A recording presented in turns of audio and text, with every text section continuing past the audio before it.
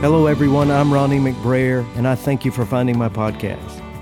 Here you will find my regular talks, the occasional interview, hopefully a little light from the Enneagram time to time, and hear conversations with friends on the ever-changing, ever-evolving nature of faith.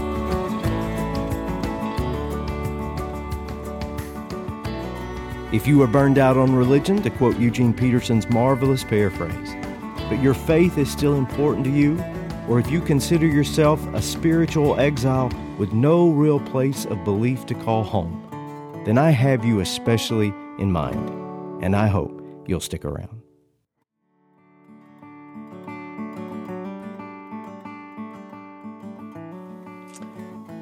On Wednesday evening of this past week, we completed our 7th of 8 Bible study sessions on the Apostle Paul.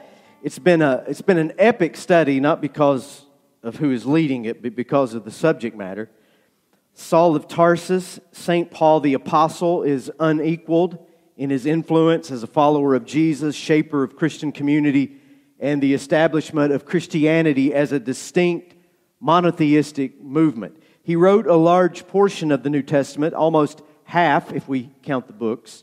And on this coming Wednesday evening, we will wrap that study up by looking at the theological influence and legacy of this man, the major themes of his work. So you still have time to join us, even if you arrive only for the last session. The last shall be first, and the first shall be last, so there's room for you. But on this past Wednesday, Garrett McHugh asked this question of me during the Q&A at the end.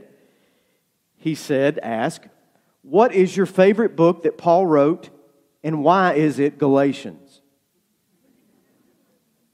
Well, indeed, Galatians in my fiery youth and in the years I was pulling away from hard-boiled fundamentalism was my favorite of Paul's. Galatians has the flavor of Paul grabbing some of his early converts by the shirt collar and demanding to know what is wrong with you. Why are you falling back to obsessive rule-keeping when you have been given so much grace? Don't you know that Christ has come to set us free? The best we can tell, this is the first book Paul wrote. He was younger then too, ready to rumble for the sake of grace, and I love that book. But Galatians was not the answer I provided Garrett on Wednesday evening. I answered instead Philippians.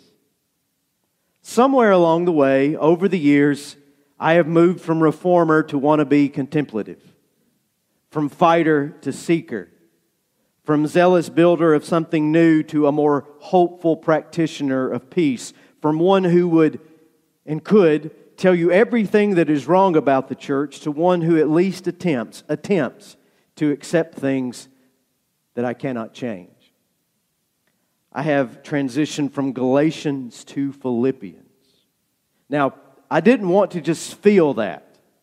That was my answer Wednesday night, and I felt that was the right answer, that was where my emphasis now was. So I checked my work. Foolishly, no doubt, I checked my archives. I drilled down into that searchable database of more than 600 talks that I have given over the last 15 years here and gave it a good analytical dissection. In the first year of A Simple Faith's history, I spoke from the book of Galatians 7 times, and Philippians 0. But since then, Philippians has been my go-to word from the Apostle Paul. Today will be, in fact, the 30th time that I turn to the book of Philippians, and best I can tell, only those red-letter words of Jesus in the Gospels and the book of Psalms have gotten more play from me than this book. And why not? You read Philippians, and there are some repetitive words and themes that begin to emerge. Paul mentions joy 20 times. He mentions glory about a dozen times. He talks about being in Christ 40 times. He throws around words like contentment and peace and love. It is a be good, feel good, do good treatise, unlike anything else Paul wrote. And all along the way, he just wants those to whom he writes to keep it up. Let the fruit of your salvation continue to bloom and to grow. Stay connected to Christ. Find in Him all that you need for satisfaction in this life, for strength, for the elimination of all that rips you apart. Find in Him a simplicity that settles your heart and mind. Simplify. Today, and what I think is the 6th installment of this current series, simplify your stress. Oh, that would be nice. As offered by Paul in the book of Philippians. We've read Philippians 4:4-8, where Paul provides a prescription of sorts for easing your mind. Here are the ingredients. Rejoice in the Lord. That is, find something God has graced you with to be happy about. Count your blessings. Can you do that? I bet you can. Second ingredient, let your gentleness be evident to all. In other words, calm down. You're strung up a little too tight. Easy does it. 3, instead of worrying, try praying. Give it a shot. What have you got to lose? And 4, fix your mind on the good things of life. All that is true, noble, right, pure, lovely, admirable, excellent, and praiseworthy. So here's a little mantra for you today. Be glad. Be gentle. Say grace. Seek the good. And the result will be this God-given peace that transcends all human understanding. Now, there's much to say about this, but at least one thing to say that this is not. This is not a magical, spiritual elixir. It is not a biblical dose of Prozac to get you through a bad day or to cure a diagnosed mental illness. There is an abuse with texts like these, and I think it's genuine pastoral malpractice where we are told directly or indirectly that if we'll just learn this one little spiritual lesson, if we'll just follow this one ABC pattern, then all of your pain and suffering and your anxiety and all your harmful thoughts will vanish into the ether. But the Bible is not a prescription pad. It is not a medicine cabinet, though that is how we sometimes treat it. You've got a medicine cabinet at home, do you not? Or maybe it's just that drawer. You know the drawer that has I was in that drawer last night looking for Band-Aids. It's got Band-Aids and cortisone and ibuprofen in it, and when your head hurts, you go to that drawer, or you go to the medicine cabinet. When you cut yourself, you go to the medicine cabinet, and we dig around and find what we need. And that is good first aid. That's good minor pain relief, but the Bible just doesn't work quite like that, not in my experience. Like someone who came to me once and said, well, Pastor, my wife and I have been having some problems, and I've been reading those verses about her submitting to her, but it's just not working. Oh, you think?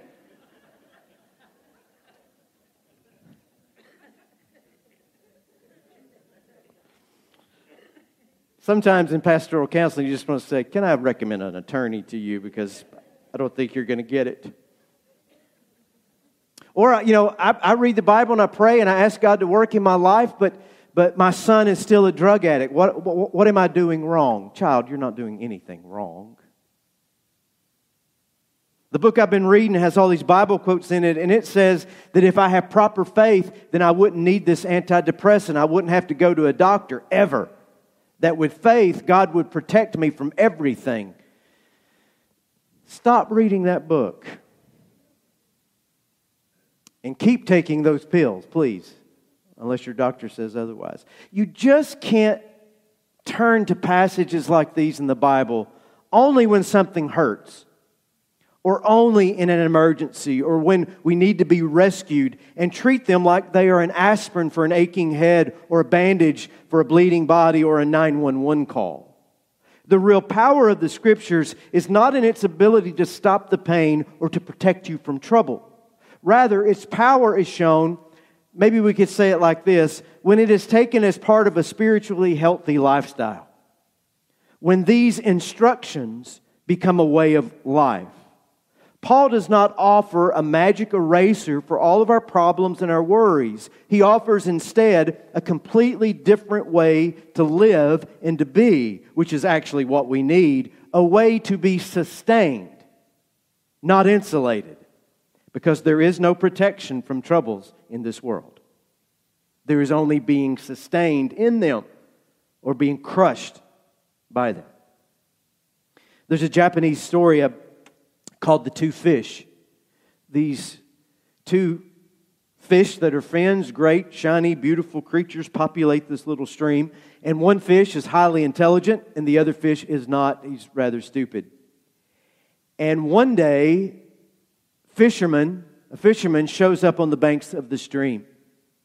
And the smart fish says immediately, I might not be able to escape this fisherman if I stay here. So I'm going to leave this place. So he made his way over rocks and through the shallows and under the roots and the limbs of sunken trees until finally he made it to the sea. No single fisherman could reach him there, and he'd given up the place that he had always known. He had suffered greatly on his journey. There would be new challenges in this new home that he had arrived in, but he was there safe, and he was eager to undertake this new life that he had. Well, the dumb fish said to his friend who was swimming away, I can't leave this place.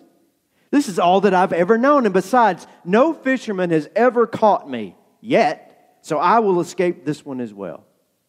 Well, being dumb, he started jumping and flopping around, splashing and leaping from the water, thinking he was agile and clever and that the fisherman would never catch him. And of course, this only drew the attention of the fisherman. And soon the nets closed over him and he was brought to the shore. And as he lay in the frying pan, he said to himself, when I get out of this one, I'm definitely swimming for the ocean next time. When the net is already around you and you smell something good cooking, but it's you, it's a little too late to start devotional Bible readings because you're already in it. What helps is this journey that we're on that has sustained us over time. We put in the time. It is a fortification over the long haul. Not protection, but support. Not something to be quoted. The Bible is something to be practiced. Because we all know that just because you have biblical knowledge does not necessarily lead to you having a peaceful lifestyle. And just because, and you know these people, that someone can quote the Bible chapter and verse doesn't necessarily mean that they are kind and filled with the Spirit of Jesus, does it?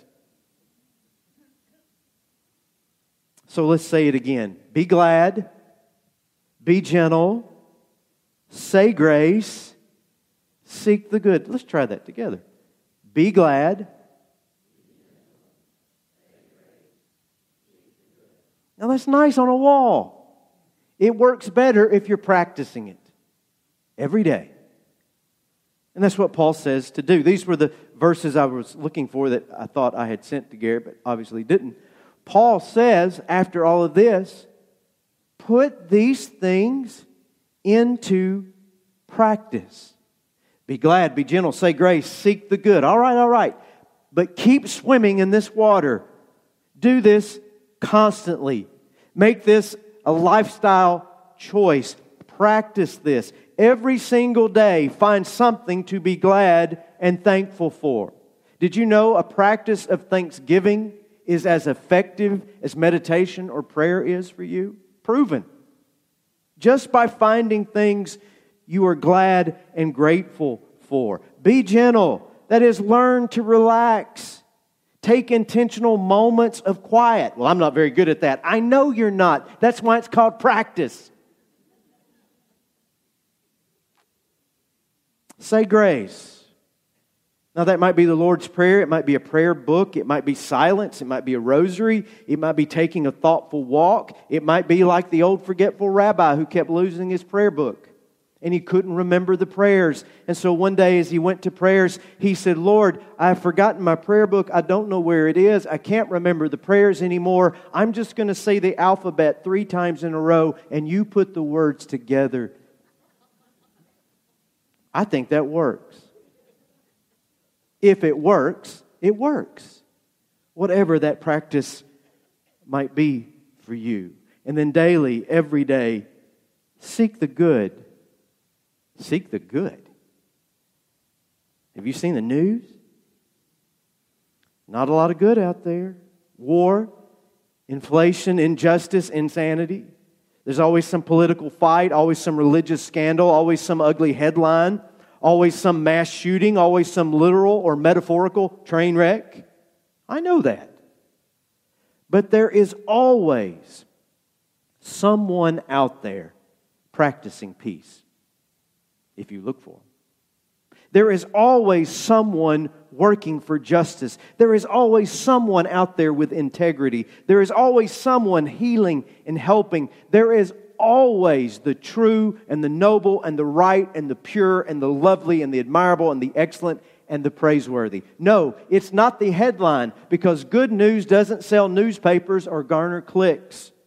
It's not what you see when you open your news app or your social media feed, but seek it and you will find it. Do it every day. Practice these things.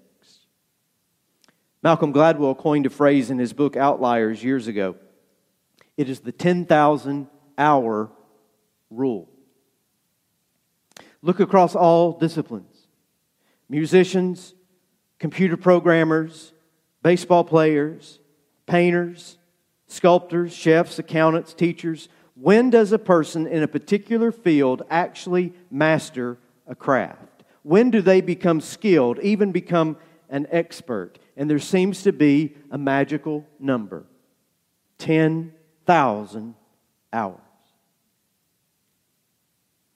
So if you had a job and you worked 40 hours a week at some task, it's going to take you more than 5 years to become proficient at that task. If you're not working 40 hours a week at it, it's going to take you much, much longer to become accomplished. I'm not saying that slow people can be made faster or short people can be made taller. And yes, it is a generalization. It's not a science. It's a rule of thumb, not a law of nature. Still, this 10,000 hour rule tends to work out. You have got to put in the time with good guidance or a skilled teacher. It's why apprentice programs work so well. You can become an electrician, a plumber, a carpenter, a tile worker, a welder with a good teacher in 10,000 hours. I really believe there is a transferable application to things spiritual. God is accessible to all. But cultivating that relationship takes a while. Learning to listen, to sense, to follow, that requires time. Being a disciple of Jesus, a follower, is being an apprentice under the tutelage of the master teacher. We practice the way of Christ, and it is what Paul is getting at here. Be glad, be gentle, say grace, seek the good. Peace will be the result if we practice these things. Let's put in our hours. Let's put in the time. Learn the discipline of quietness and stillness. Embrace the benefits of being thankful. Cultivate the ability to detach from that constant ruminating that you say is thinking, but it's not. You're just replaying in your mind how someone has hurt you, how you have failed, how you have been mistreated, or all the things that could go wrong, or how things could have been different. That is not thinking, that is not praying, that's just chewing the cud. And it gets you nowhere. Can we learn to let go of all this and stop recycling our internal garbage and acquire a centered focus on all that is true and noble and right and pure and lovely and admirable and excellent and praiseworthy? Now here's a secret. You already know it. Your mind will not stay on the positive things. It will not stay. And it's okay. You can't help yourself. You can't help yourself because the way the human mind has evolved is that we are all naturally attuned to the negative. Because that's what kept our ancestors alive on the Serengeti. The sense that there's something bad over there has kept human beings alive. It is a survival mechanism. However, in an excessively connected, fear-mongering, disaster-driven, clickbait world, we perceive now more danger and anxiety than we can possibly process. Hypersensitivity to danger is no longer a survival mechanism. It's actually a step toward our own extinction.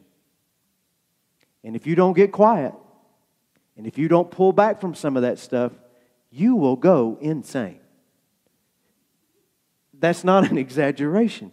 We are not built for the world that we have created around us.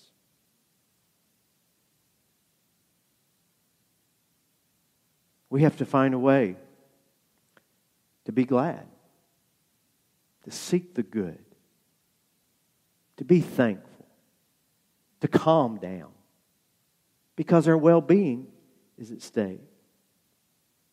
In this spirit, I'll end with the brilliant Erma Bombeck. She's not as well known in this generation, having passed away now more than 30 years ago. But as I told someone just this week, all my favorite authors are dead. Time reveals the value of a person's work and words. And Miss Bombeck, hardworking kid and housewife from Dayton, Ohio, went on to write three. I used to do this for a living, but I wrote 3 newspaper columns a week, published in 900 newspapers across the country. I really miss newspapers, by the way. She published 15 books, and talk about time revealing good work and words. She wrote this way back in 1979, years and years before her own death, years and years before any of us gathered here today. And it's simply entitled, If I Had My Life to Live Over. Someone asked me the other day, if I had my life to live over, would I change anything? My answer was no. But then I thought about it and changed my mind. If I had my life to live over again, I would have waxed the floor less and listened more. Instead of wishing away those 9 months of my pregnancy and complaining about the shadow over my feet, I'd have cherished every minute of it and realized the wonderment growing inside of me that this was my only chance in life to assist God in a miracle. I would never have insisted the car windows be rolled up on a summer day because my hair had just been teased and sprayed. She also said, by the way, you should never have more children than you have car windows for them to look out of. But that's another column.